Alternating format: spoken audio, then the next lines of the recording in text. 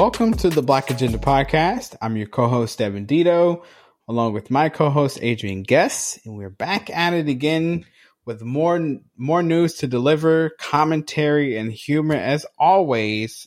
And we wrap it up in a nice, neat package, and we call it a weekly roundup. And today is weekly roundup number 13. Today is April 16th, 2022. And as always, we have a ton of news to get to. And if you're new to the show, this is our way to keep you informed on domestic and international news around the world. But if you're already a fan of the show, if you've kind of been through this thing a few times, you already know what's in store, which is plenty of news, but also some funny things that we get to. This is kind of our chance to cut loose outside of our regular episodes that are usually pretty informative and intense.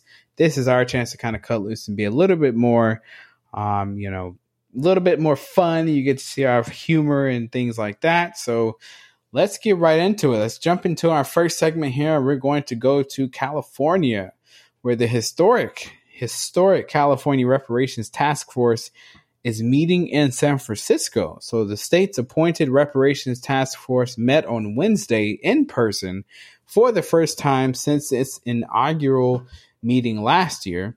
And the gathering at San Francisco's historic Third Baptist Church concluded the first 2 days of meetings with an emotional call to make reparations a reality.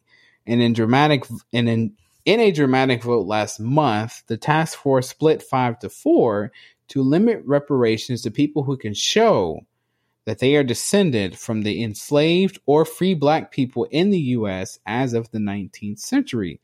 Those who favor broader eligibility say lineage-based reparations unfairly shuts out Black people who have suffered systemic discrimination. So, Adrian, I think we may have talked about this at least a little bit, this distinction you want to make between those who can prove their lineage here of having people in their family who have been descendants of slaves, of American slavery, or other free Black people in the U.S. I kind of fall on the fence of where I think it has to be people who were descendants of slaves in this country, because we have a very, very unique experience. And I just, not that I'm against helping those who are, African American from other countries who came after slavery was abolished. I do think, though, those who were here from the very, very beginning, whose lineage has been,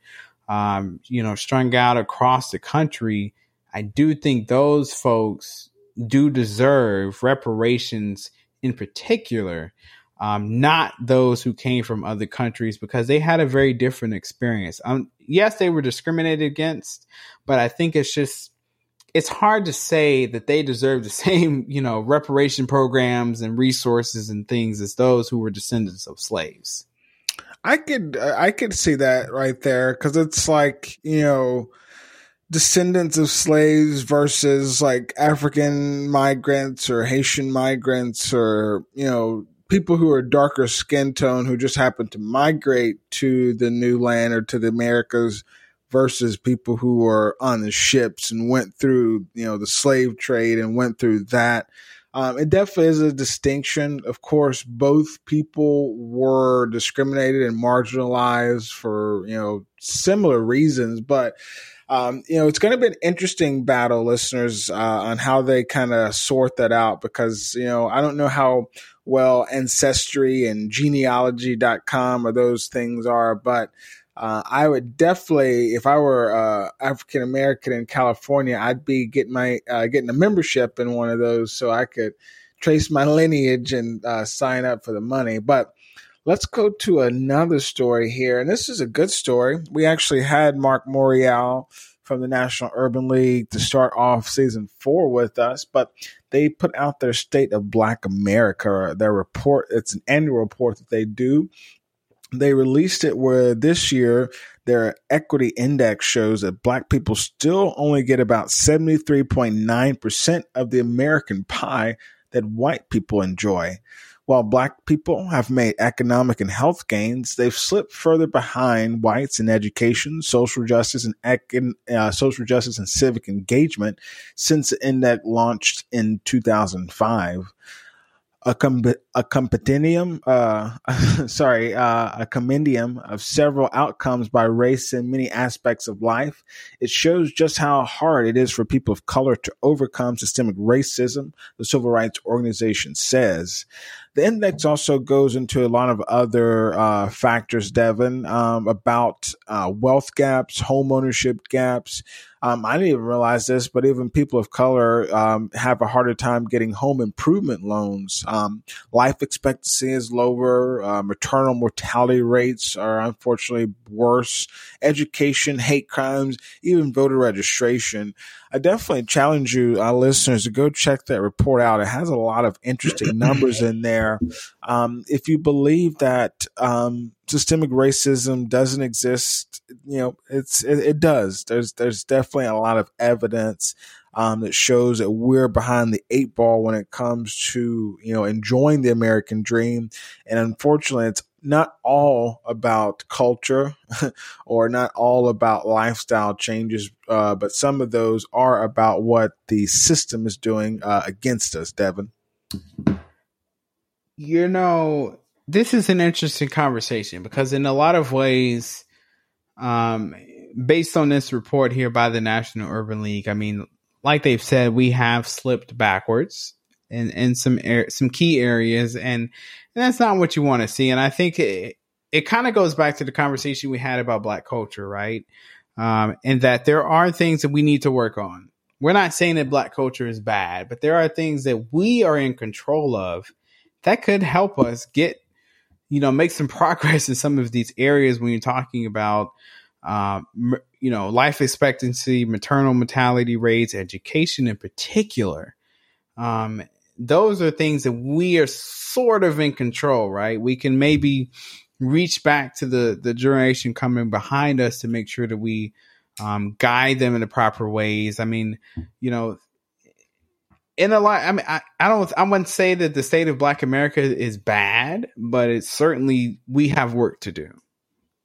And so we've made progress, but there are things that we can certainly work on. And we know that the right to vote is something that those on the right have made it their mission to restrict in a lot of states. And so we have to be vigilant about fighting that on not only at the state and federal level, but on a local level, because that is really where these things really show their full force. When you talk about voter registration laws being enacted in a bunch of red Republican states. I mean, look at what Stacey Abrams did in Georgia with voters. I mean, it took some time. Yeah. It wasn't like an overnight project, but that's what it took. I mean, it's on the ground, grassroots efforts on the local level that blossomed from county to county to county, and transcended the entire state. I mean, that's what it takes. It takes work. It takes a whole lot of work, and it's not as simple as showing up to someone's house 3 months before the election and saying, "Hey, I need you to vote for me." That's not going to work. That used to be the Democrats' playbook, and it still is the Democrats' playbook. That's not going to work. And so Black people we have to organize and solidify ourselves as a group that works in unison rather than having a bunch of one shot off kind of views about things. We have to work in unison because we are, unfortunately, whether you wanted to admit it or not, we are the third largest group here in the country, population wise, behind Hispanics and now behind white people. So we have to move in unison when we do things. And if we don't do that, then a lot of these things, when you talk about the wealth gap and home ownership and education and voter registration gaps, these things will persist if we don't get together and work together to try to fix some of this. We can't completely depend on the federal government and the state, state and local governments to do these things. We are just now in 2022 talking about reparations. Reparations should have happened hundreds of years ago, but we are just now talking about just having commissions about it. So we have a very long way to go. So a lot of these things that could maybe help us get some progress in the community, we have to get together and figure out how we can control it and move the ball forward without necessarily having the help of a federal government or a state and local government. No, that's absolutely right. And unfortunately, one of the things it's going to take is some intervention because, a lot of people don't know what they don't know as far as, whether it be financial literacy, starting a business, going back to school, applying for grants and loans, or, even, working remote. A lot of people don't realize that, there's a lot of, software development schools and different things where you might live in Mississippi, but work for a company in California or something. Mm-hmm. And that's why we've got to have, community leaders. I mean, really need, Black, entrepreneurs and Black philanthropists and, people who have money to invest in resources, not to just give handouts, but actually, invest in communities so that people know how to better themselves. But here we are, still talking. Yeah, still talking. But progress is, from this report by the National Urban League, things are grim, but progress has been made. So we'll continue to fight. The fight will never probably be over. So we'll continue that. But we'll move on to our next story here, where President Biden is now calling for new measures to regulate untraceable homemade weapons called ghost guns. And the weapons are sometimes referred to as privately made firearms. They're often purchased from kits. And these weapons do not have serial numbers, making them difficult to track and regulate. And in an announcement on Monday, USA Today reported that the president said the new regulations would make clear that unassembled parts of the guns would still qualify as firearms according to federal law. And commercial manufacturers of these kits will have to be licensed and must add serial numbers on the kit's frame or receiver. And any entity who sells such kits must become licensed and will be required to run background checks on buyers before a sale. And the same must happen with commercially made firearms. And the new rules mandate that firearm dealers add a serial number to already assembled ghost guns that they come across. So, Adrian, they're just, trying to crack down on the number of guns that are available in this country. And we know this has been an issue it's going to continue to be an issue no matter what happens with the Fourth Amendment. But now we have these ghost guns that are coming about. So they're just trying to respond to what is really a new age problem. We'll see. I guess it remains to be seen if they'll have any success in really regulating these sort of ghost gun kits that are coming about. Hopefully so. Our gun legislation, I feel like is very loose. Everyone's always talking about the right to bear arms and the need to protect themselves. And I just always go back to the fact that if we live in a society where everyone feels that they need a gun in their person, then we need to address some other issues. There's some safety, crime, mental health. There's got to be something else that we can be doing to make it to where people feel that they don't need to have a gun when they go to the movies or go shopping. I mean, I just don't understand why people feel that way. And again, if they do, that's a different set of policy that we need to start, addressing. But that's true. We'll go to another story here. This is one that is crazy, Devin. When I saw this, I was reading more about it, and it made me think, like, if we were ever in a position where we organized a protest and someone was disorderly, we could be sued for that just, based off of this precedent. So listeners, this is what we're talking about. It stems from a lawsuit that a Baton Rouge police officer filed against DeRay McKesson for a 2016 protest that McKesson organized against the police killing of Alton Sterling. An unknown perpetrator threw a piece of concrete at an officer who was identified as Officer John Doe in the court filing, striking him in the face and causing injuries to his teeth, jaw, brain, and head, and Doe is seeking damages. Well, in 2017, Judge Brian Jackson, who was appointed by President Obama, ruled that McKesson solely engaged in protected speech under the First Amendment, and as a peaceful protester could not be held responsible for the actions of a violent demonstrator.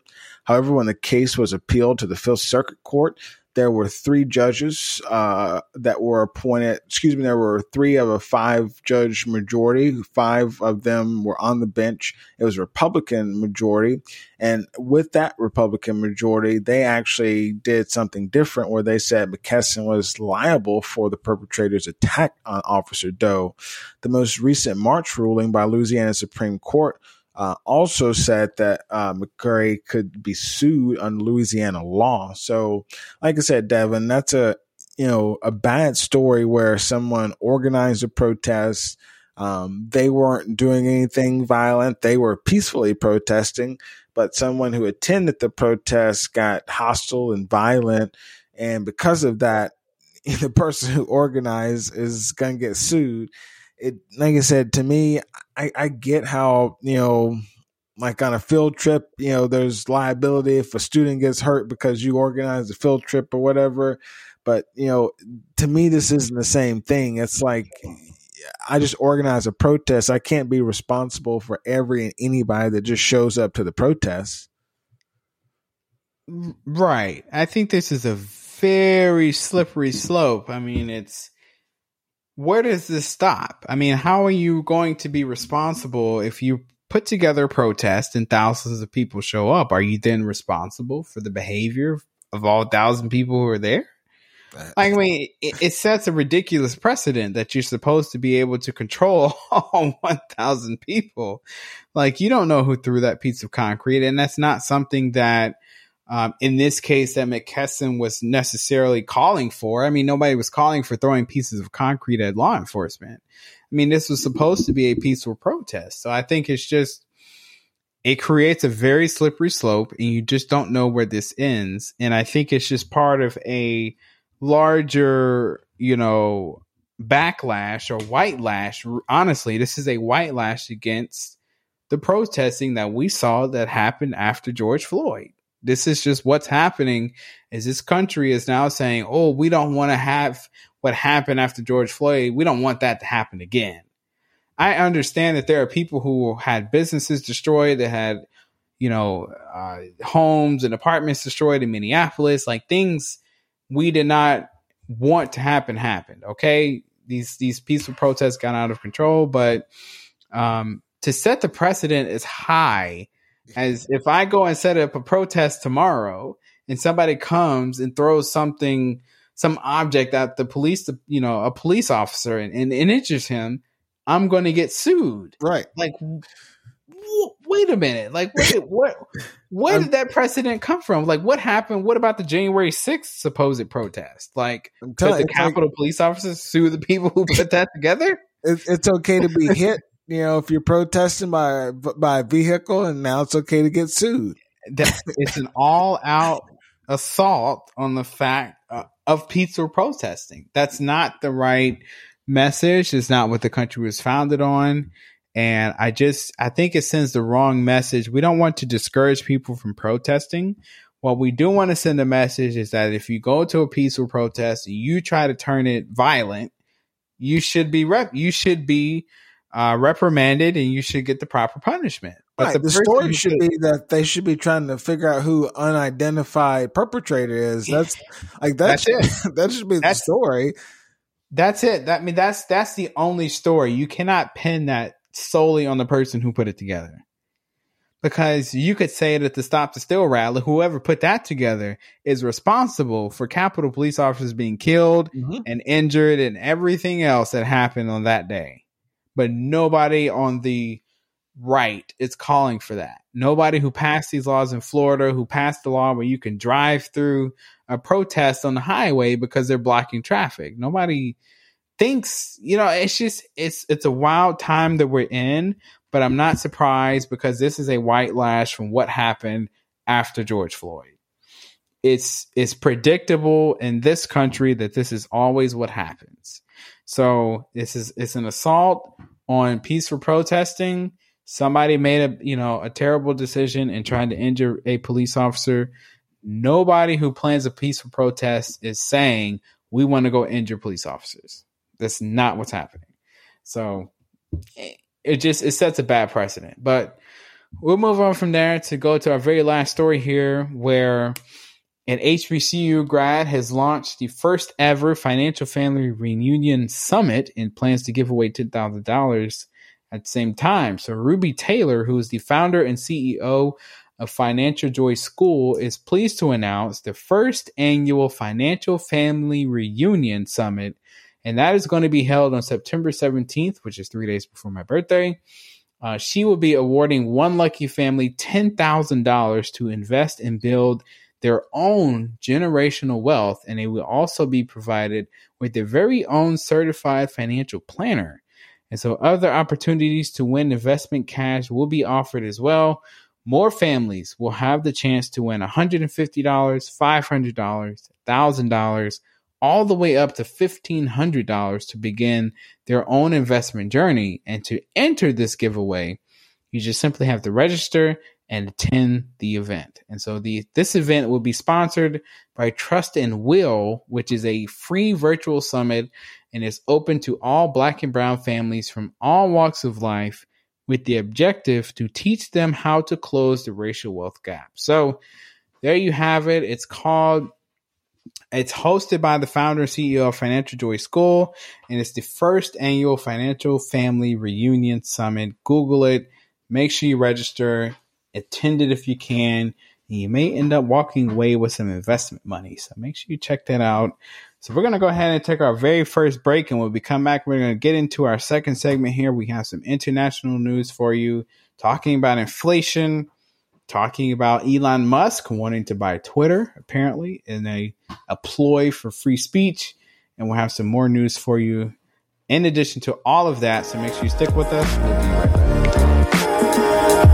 Would you like to contribute to our scholarship fund? Would you like to help us partner with other organizations? Maybe you'd like to advertise or even appear on our show. If so, go to our website, blackagendapod.com, or while you're listening, click the donate link in the timestamps. Thank you for your support and your belief in our mission. Let's get back to the show. All right, welcome back, listeners. So let's get into our second segment here. So we do have a couple of quick updates for you. So first up, we want to mention to you that inflation, which is the monster, the boogeyman that everybody's talking about, inflation has soared over the past year at its fastest pace in more than 40 years. So the Labor Department said Tuesday that its consumer price index jumped 8.5% in March from 12 months earlier, which is the sharpest year-over-year increase since December 1981. And these price increases have been driven by the bottlenecked supply chains, consumer demand, which is on the rise, and disruptions to the global food and energy markets that has been worsened by Russia's war against Ukraine. So inflation jumped 8.5% from last March. So, man, everything is getting more and it's just more expensive. And then our second quick update here, we mentioned it before the break, but Twitter revealed in a securities filing on Thursday that Elon Musk has offered to buy the company outright for more than $43 billion, saying the social media platform needs to be transformed as a private company in order to build trust with its users. And Adrian, I have mixed feelings about this. You know, it just seems to become a pattern of billionaires buying up companies and controlling the information that we are all reading. You know, we all know that Jeff Bezos owns the Washington Post. Not really sure how to feel about it. Michael Bloomberg obviously has Bloomberg. So this just seems to be more of a pattern where billionaires are controlling the information we're reading by just outright buying some of the, you know, platforms and sources that we all used to enjoy. Yeah, it's funny. I don't have too much of an opinion just because I do have an opinion, but I was going to say I hope that one day we have our own media. I'm not going to say we'll be a billionaire, but I am Hopefully hoping nobody comes by us. right. Hopefully, we're in a position where we're controlling media. But yeah, we'll see. That's a very interesting thing. I'm sure with it being Elon Musk, he's got more than enough money to buy Twitter. So if they're willing to sell, he's going to buy. But we're going to take you to another story here, listeners. This story here, I'm sure everyone has, been tipped off by this story. Probably, I saw it every, time I was walking by our CNN TV at work, and I kept, getting captivated by it. This is about the Brooklyn subway suspect. He actually tipped off the police to his location. But give you some background, the man accused of shooting 10 people on a Brooklyn subway train was arrested Wednesday and charged with a federal terrorism offense after the suspect called police to come and get him. This is what law enforcement officials are reporting. Frank R. James, he's 62, was taken into custody about 30 hours after the violence on a rush hour train, which left people around the city on edge. In recent months, James railed in videos on his YouTube channel about racism and violence in the U.S. and about his struggles with mental health care in New York City. Police had urged the public to help find him, releasing his name and photo, and even sending a cell phone alert before they got a tip on Wednesday. The tipster happened to be James, calling to say he knew he was wanted and that police could find him at a McDonald's in Manhattan East Village neighborhood. And this is what 2 law enforcement officials have said. So, like I said, Devin, that is a very interesting story. Whenever you've got stuff like this and then you hear, something about mental health in there, you're just like, it's one of those situations where you're just like, could this have been prevented, if we were, really addressing mental health in America like we need to? I don't know. That's not, a hypothesis or anything, but I'm just saying anytime I see mental health in these situations where you've got, shootings and things like violence, I just understand there's a lot of psychology that goes into where people are crying out for help. And sometimes they act in these ways because they can't control themselves and, do something productive. Not, trying to say he's got an excuse, but I just hope that, we can learn from this moment and we don't have, more sort of shootouts on subways like this.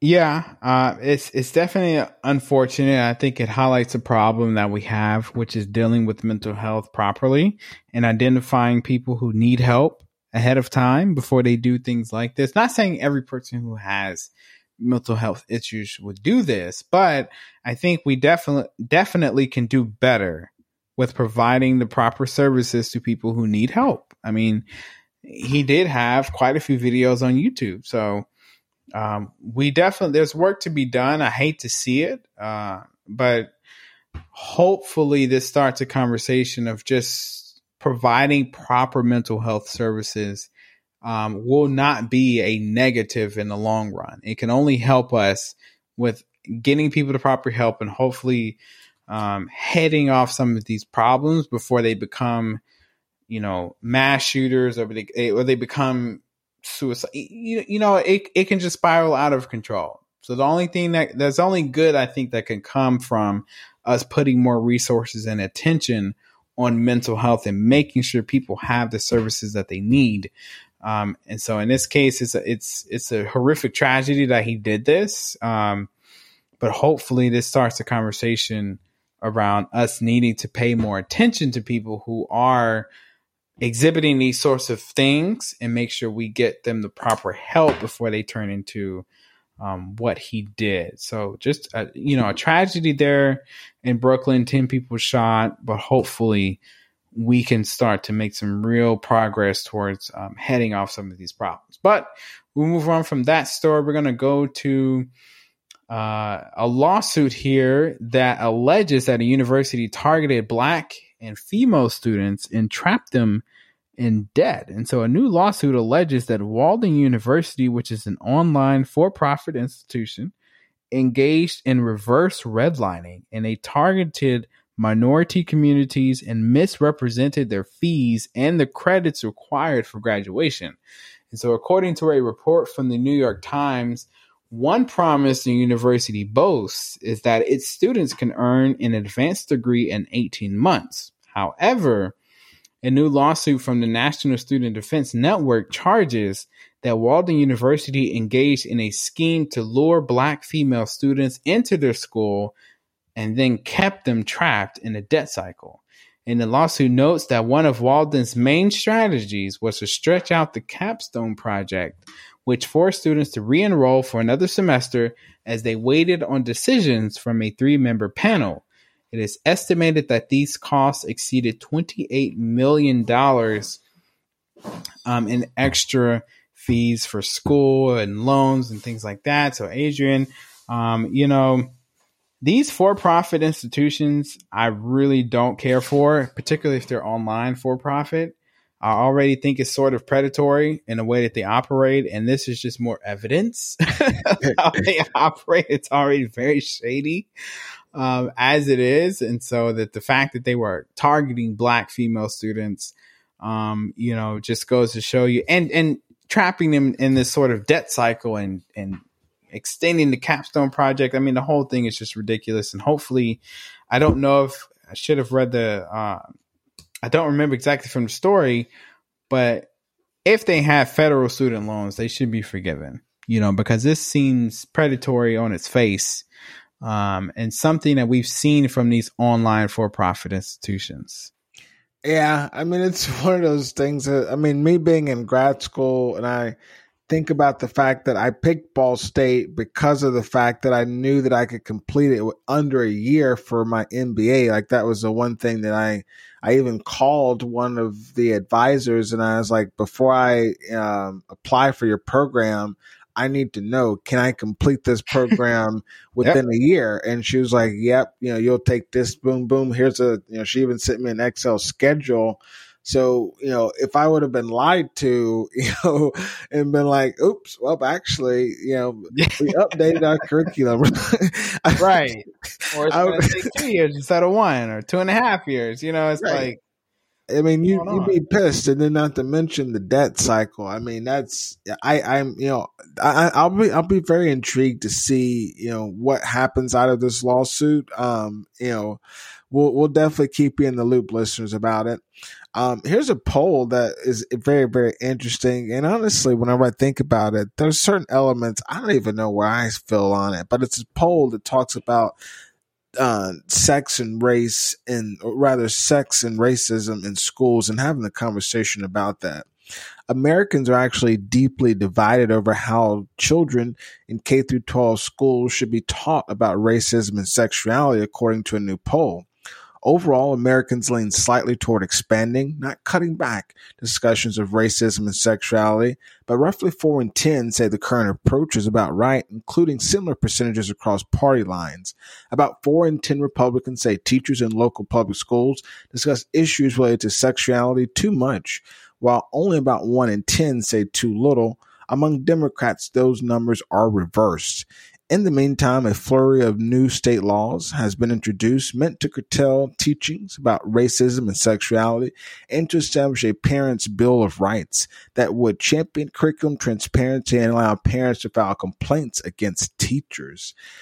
Listeners, I'm sure there's a lot of thoughts and opinions out there about this, and it almost is reminiscent of, Black Lives Matter and how you fuse racism and transgender rights. And it's like, those should be two separate issues, just like racism and sexuality. Those should be two separate issues as far as how to teach those. Because it's not the same to say that we should be, that we should censor racism teaching the way we censor sexuality. I mean, because honestly, I think that we need to have racism teachings throughout, K through 12, right when kids are taught anything, or they need to learn about these things so that we can kind of eradicate it. I can agree with sexuality, maybe starting that later on, like 3rd, 4th, 5th, 6th, closer to grades where kids are going through puberty, so that you can pair that with some knowledge so they can start better understanding what's going on. That's about the only thing I can think of. Because I know that, certain ages, kids probably don't really need to be necessarily introduced to that. Maybe if they've got questions, make sure that you've got counselors that kids can feel comfortable talking to. But again, two separate issues trying to talk about racism and sexuality, Devin. Right. I think, in my opinion, I think one of those conversations, we have a lot more evidence to fall back on when we're teaching kids about these things, in particular race. I think we're just having a disagreement and an argument over the history and story of this country. We understand that it's complicated how we got here, and we don't know how to properly talk about it because our textbooks don't properly explain it. And in a lot of places, the textbooks are not creating a proper picture for the next generation of how this country got to where it is and why a lot of African American people have a problem with the way the country is currently set up, and why we always, I wouldn't say always, but while we keep talking about systemic racism and discrimination and the wealth gap and why we keep talking about those things. If you read our textbooks, you would think like what's going on? Because according to the textbooks, everything is fine after the 60s.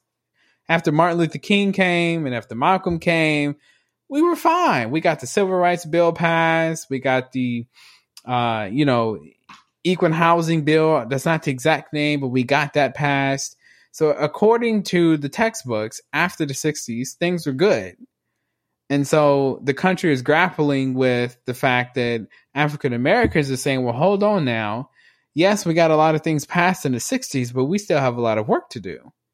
And part of that is teaching the current generation the proper history of this country. Slaves did not enjoy slavery.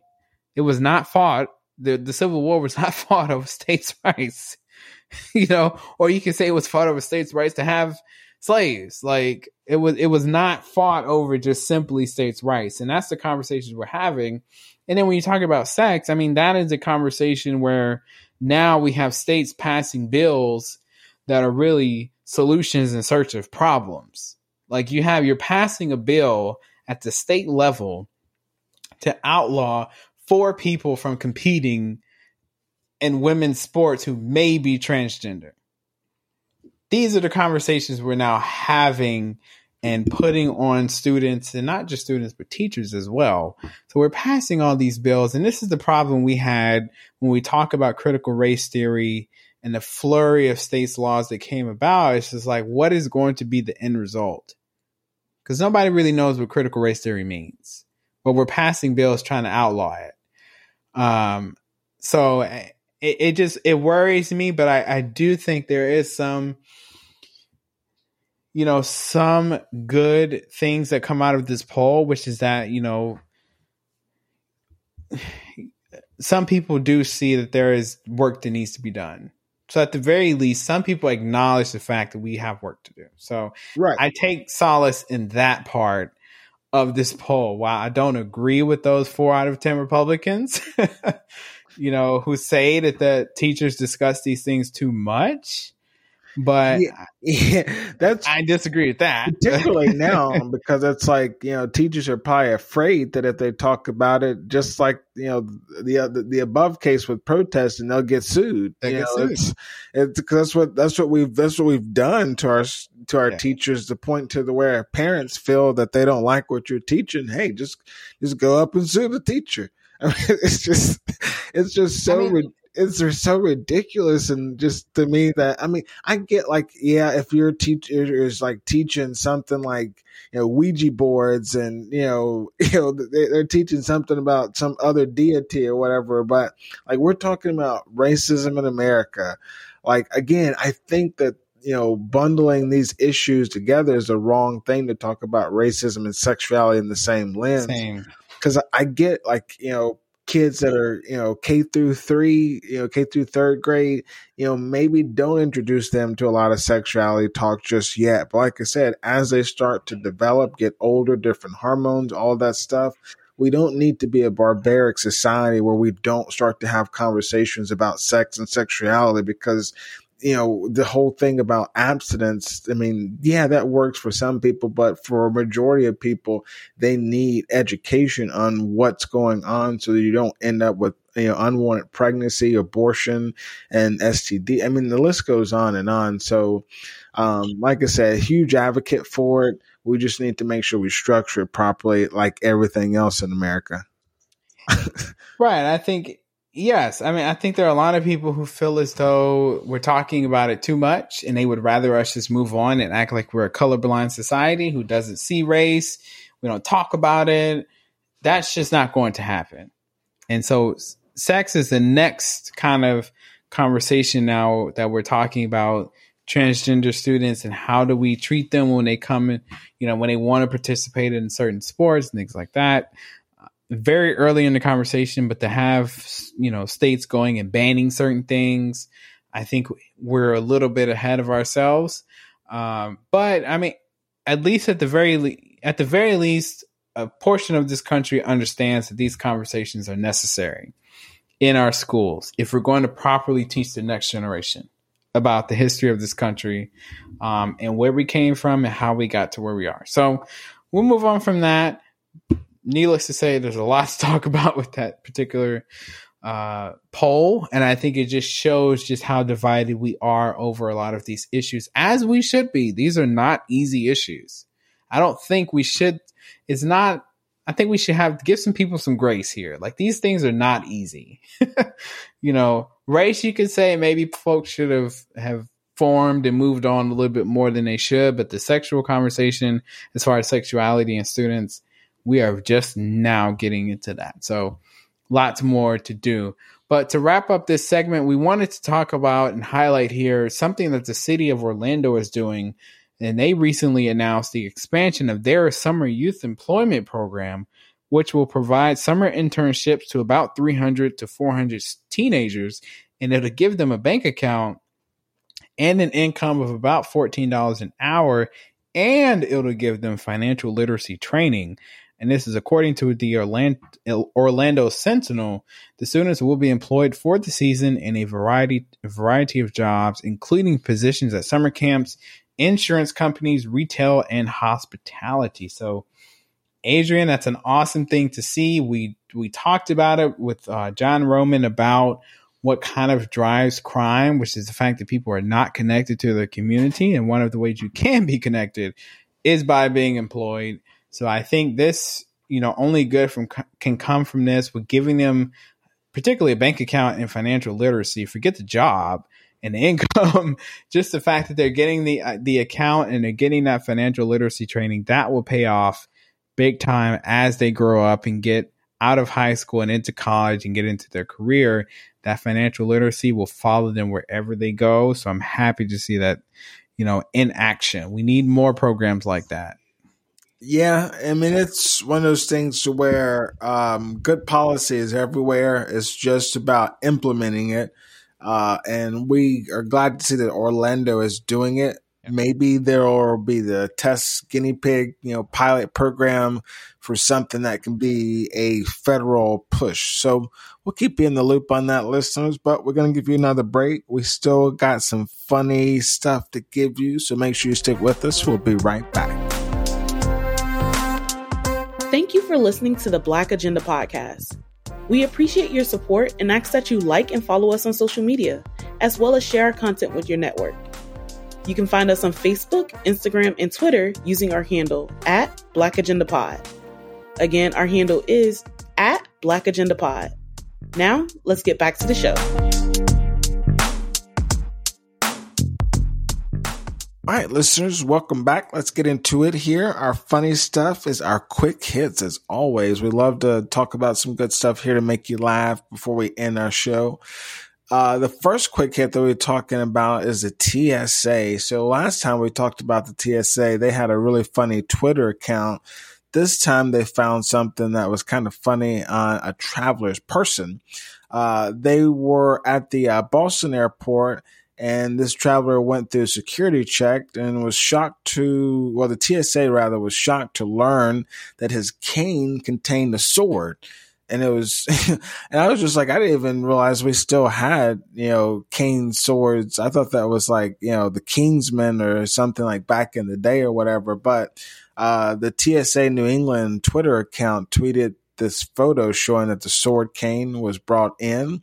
And obviously, I guess it was obvious. I mean, the passenger, from what the writer is saying, it's like, if you put a cane through the metal detector, obviously it's going to go off. TSA said in a statement that the passenger had recently purchased the cane and had been unaware that it contained the sword until it was examined by security personnel. The passenger turned the sword cane over to the Massachusetts State Police and was cleared to catch his flight to New York. So at least everything ended up going well for him. But I guess, listeners, if you ever go buying canes, see if there's a handle. Maybe there's a sword in it. Maybe there's something that you need to make sure that the TSA doesn't confiscate. That's pretty funny because, like, I couldn't imagine, like, my grandma has a cane. So I'm like, what would she have done if she went to the... she went to the airport and they were like, oh man, we need you to come over here so we can take the sword out of your cane. Like, that's pretty crazy. I don't know who he bought it from, but that's wild that he had a cane inside of it, a sword inside of his cane. Sorry. Obviously you can't take that on the plane, but we'll move on to our next quick hit. So my first one here is about a protester who tried to glue herself to the court during the Los Angeles Clippers and Minnesota Timberwolves game. So a woman protesting the mass killing of chickens tried to glue herself to a basketball court Tuesday during a playing game between the Timberwolves and the Clippers. And so while TNT announcers Kevin Harlan and Reggie Miller tried to figure out what was even going on, as personnel surrounded the protester near the baseline, reporter Allie LaForce said the interloper tried to glue herself to the floor and was resisting security. The protester left a white handprint on the hardwood, one photo showed, and the animal rights group Direct Action Everywhere confirmed the motive in a news release and identified the activist as Alicia Centurio. So she tried to glue herself to the court. She was unsuccessful. Unfortunately, they did take her away, but she did leave behind a white handprint on the hardwood. Nevertheless, the game went on and the Clippers ended up losing to the Timberwolves in the play-in game. But Adrian, I don't know. Gluing yourself to a basketball court is a new one for me. I've heard of a lot of, interesting ways to protest the killing of animals and environmentalists and things like that. But gluing yourself to a basketball court is probably a first for me. Yeah, my thought is that, do they serve like a lot of chicken at this particular stadium? Is it like I'm just trying to connect it here. Like why protest a basketball arena, or a basketball game? Like, I'm just like, does this they just sell way more chicken? They have to like than any other place that she could have went to protest. I don't mean to laugh. But if you want to protest the mass killing of chickens, you could have glued yourself to a Chick-fil-A drive-thru. Yeah, where they actually have a lot of that's what I'm getting at here. I'm just like why did she pick maybe because she knew she was going to get a lot of exposure? Because I assume this was a watch game or something. I mean, was this a play was this like a big game between the Timberwolves and the Clippers? I mean, yes, it's a playing game. The NBA season is over. So, yes, you're going to get more views than you probably would during the season. But it's like, I'm just trying to get her motive. I just wish I could get inside of Alicia's head. Because I'm just like, I just don't get where she was going. Because I'm just like, you knew you were going to be stopped because it's a big game. They just don't let anybody come on the floor. You just got to have a pass to get on the floor or whatever. And then she tried to glue herself to the court. I don't know. I haven't seen the picture of her leaving the probably had Gorilla Glue. But, oh man, if she had some Gorilla Glue, they'd be still trying to get her off the court. Obviously, they didn't have a hard time. I mean, they must have gotten rid of her pretty quickly. But Yeah, she probably didn't. She probably didn't get very far. But Gorilla Glue should sponsor her next time. That's right. But hey, that's I guess speaking of sponsors, that kind of takes me into another little quick hit. So this one's not as funny. This one's one of the ones that like gets you some money. We hadn't found one of these stories in a while. So when I saw it, I was like, somebody probably out there needs some money. That's probably why this one popped up into my inventory here. But this is about if you like true crime videos, this one's right up your alley. A streaming service dedicated to true crime stories is offering somebody $2,400 to watch 24 hours of documentaries and report on the experience. Magellan TV says its third annual True Crime Watch Stream Job, which allows similar offers made in 2020 and 2021, will pay $2,400 and a free year subscription to a winning candidate who watches 24 hours of true crime documentaries in a 48-hour period and documents experience on social media. Quote, our ideal candidate lives for true crime. They can handle the most menacing serial killers, the goriest details, and don't flinch at the chilling paranormal, the streaming service says on its website. Documentaries to be watched by the selected candidate include episodes of The Murder Maps, Lady Killers, 10 Steps to Murder, Nurses Who Kill, Murder on the... I was trying not to laugh, listeners, my bad, but it's just like everything's got murder, killing. I was just like, geez. That's like, I didn't even think this was going to be that funny, but it's like... It was the nurses who killed.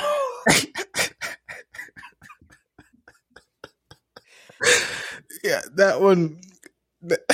I 10 Steps to Murder. Like, I mean, that one's just very... It's just... That was produced by OJ. That's right. There you go. But, you're going to be watching the Nurses Who Kill, Murder on the Internet, 21st Century Murder, and Cyber Crimes with Bill Hammersley. So, it's just... So basically, you're just going to watch it. It doesn't even mean to say true crime. I mean, because I thought some of those are more thriller stuff, but it's just murder stuff. So, you got until Monday, listeners, to put an application in here. You got to get it in by April 18th. So, if you like watching a lot of murder stuff, this is your dream job. 10 Steps to Murder by author O.J. Simpson. Nurses Who Kill is the one that did it for me. Yeah, the Nurses Who Kill. Well, on to our next quick hit. No killing involved here. Just a lot of money involved. But a company has settled dog-leasing allegations for more than $900,000. So let's just bear with me here.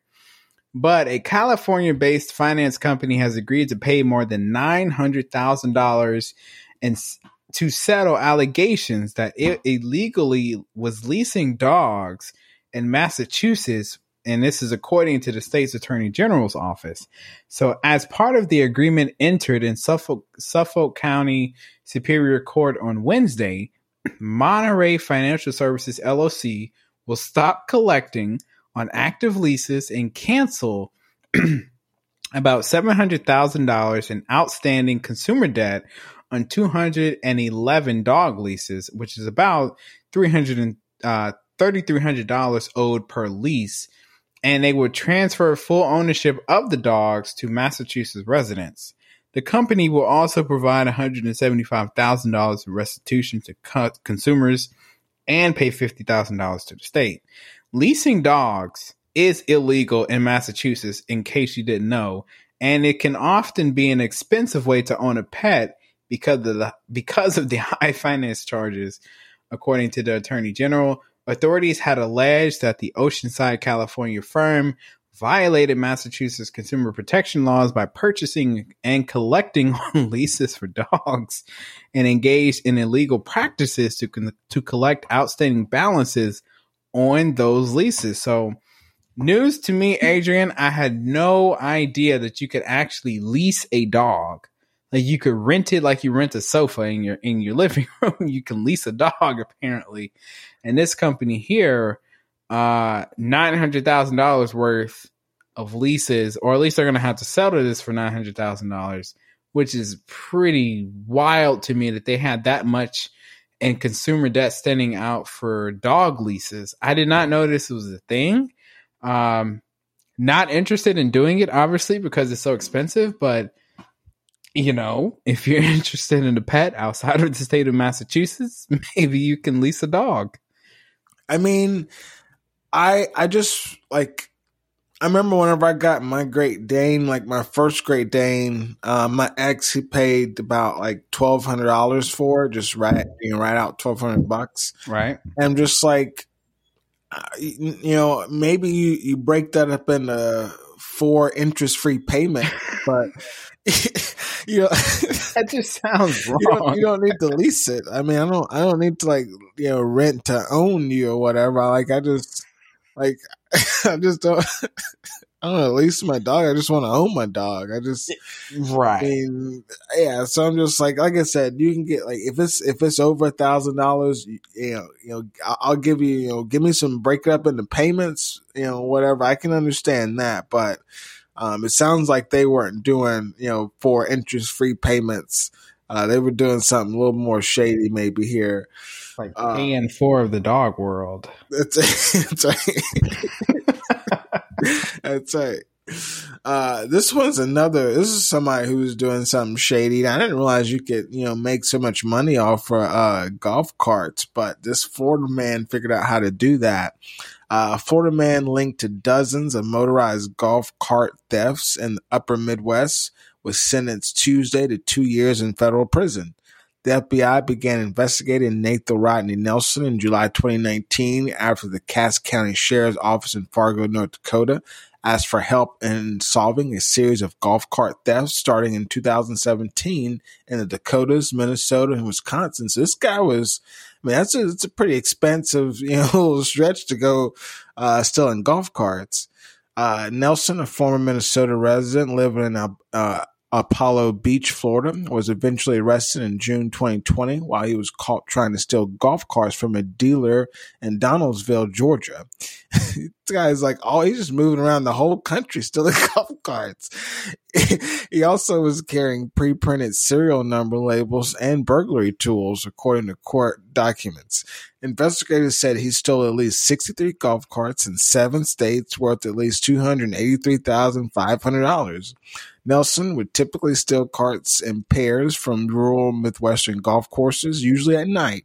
He sold most of the carts under the alias Mason Weber at a cost of about $2,500 each, court documents show.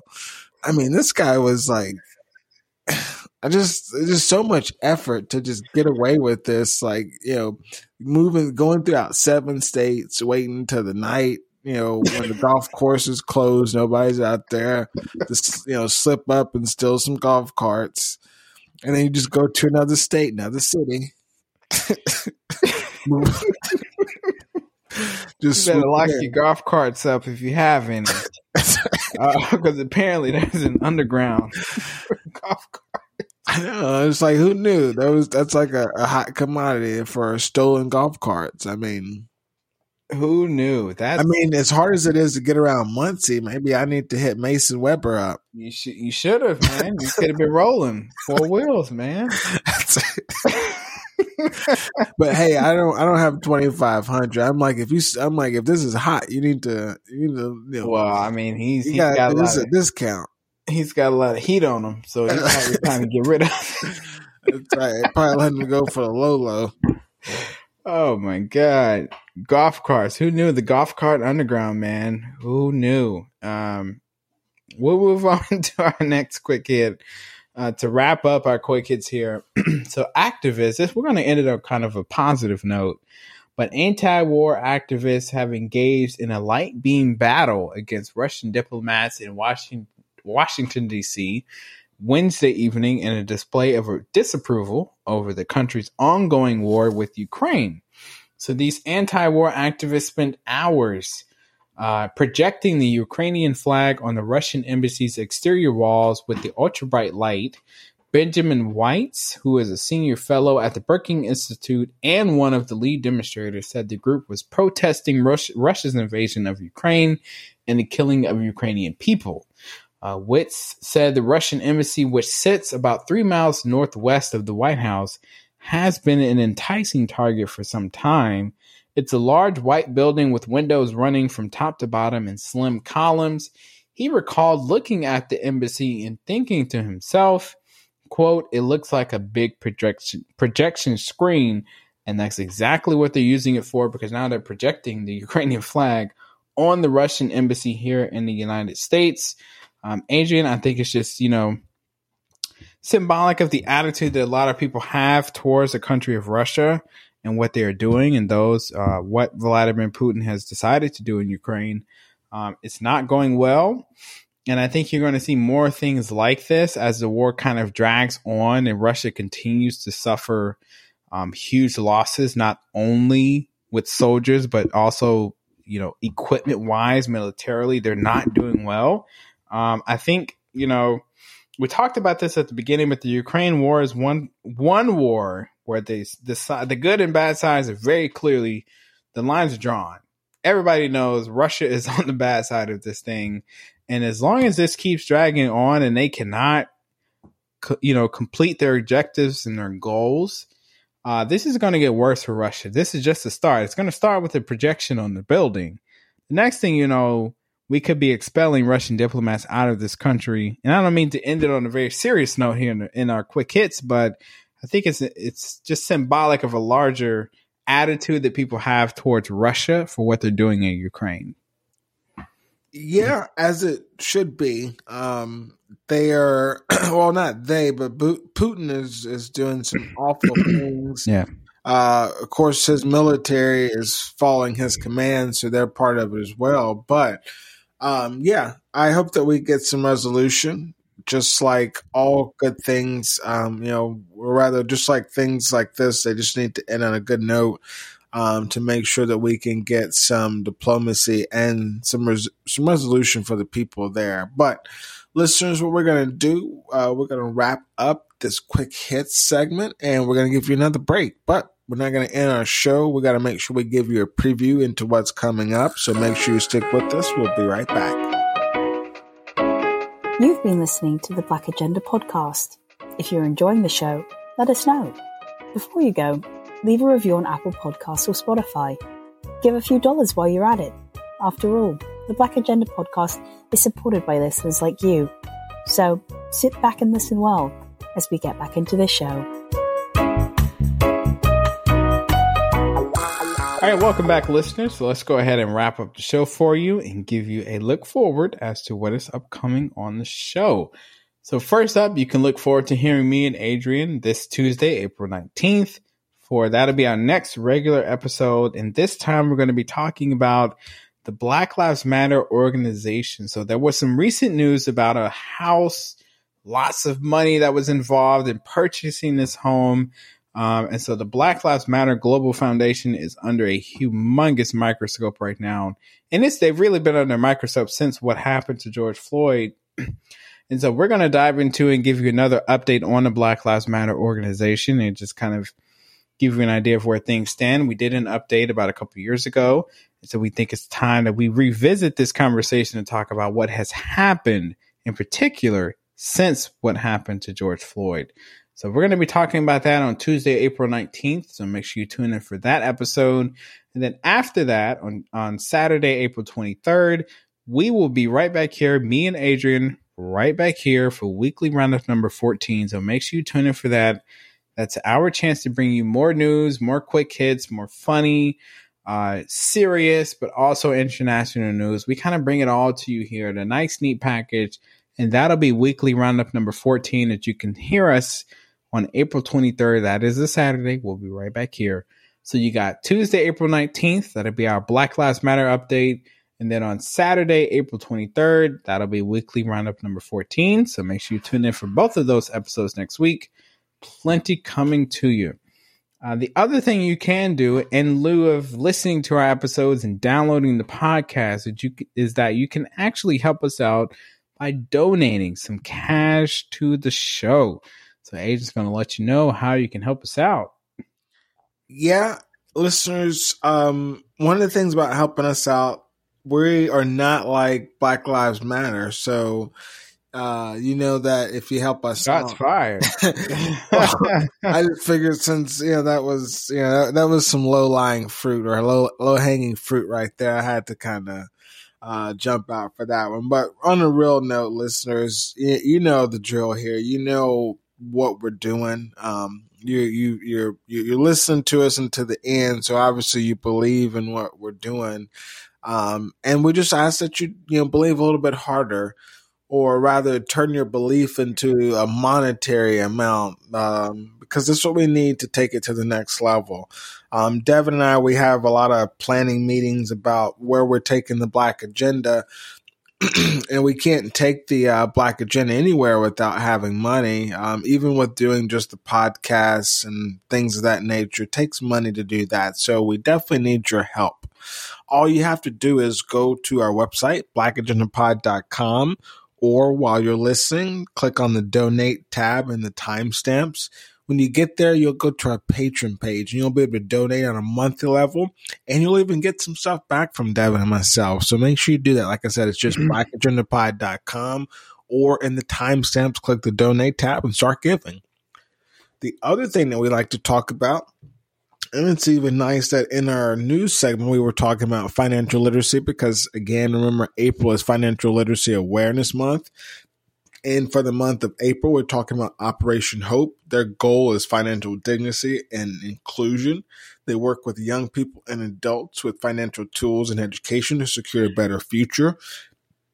Since 1992, they have been turning America from civil rights to silver rights, making it their mission to produce free enterprise and capitalism and to address the work and the need for the underserved. So really cool organization helping with personal aspirations and life challenges. So like I said, it's called Operation Hope. Go check them out.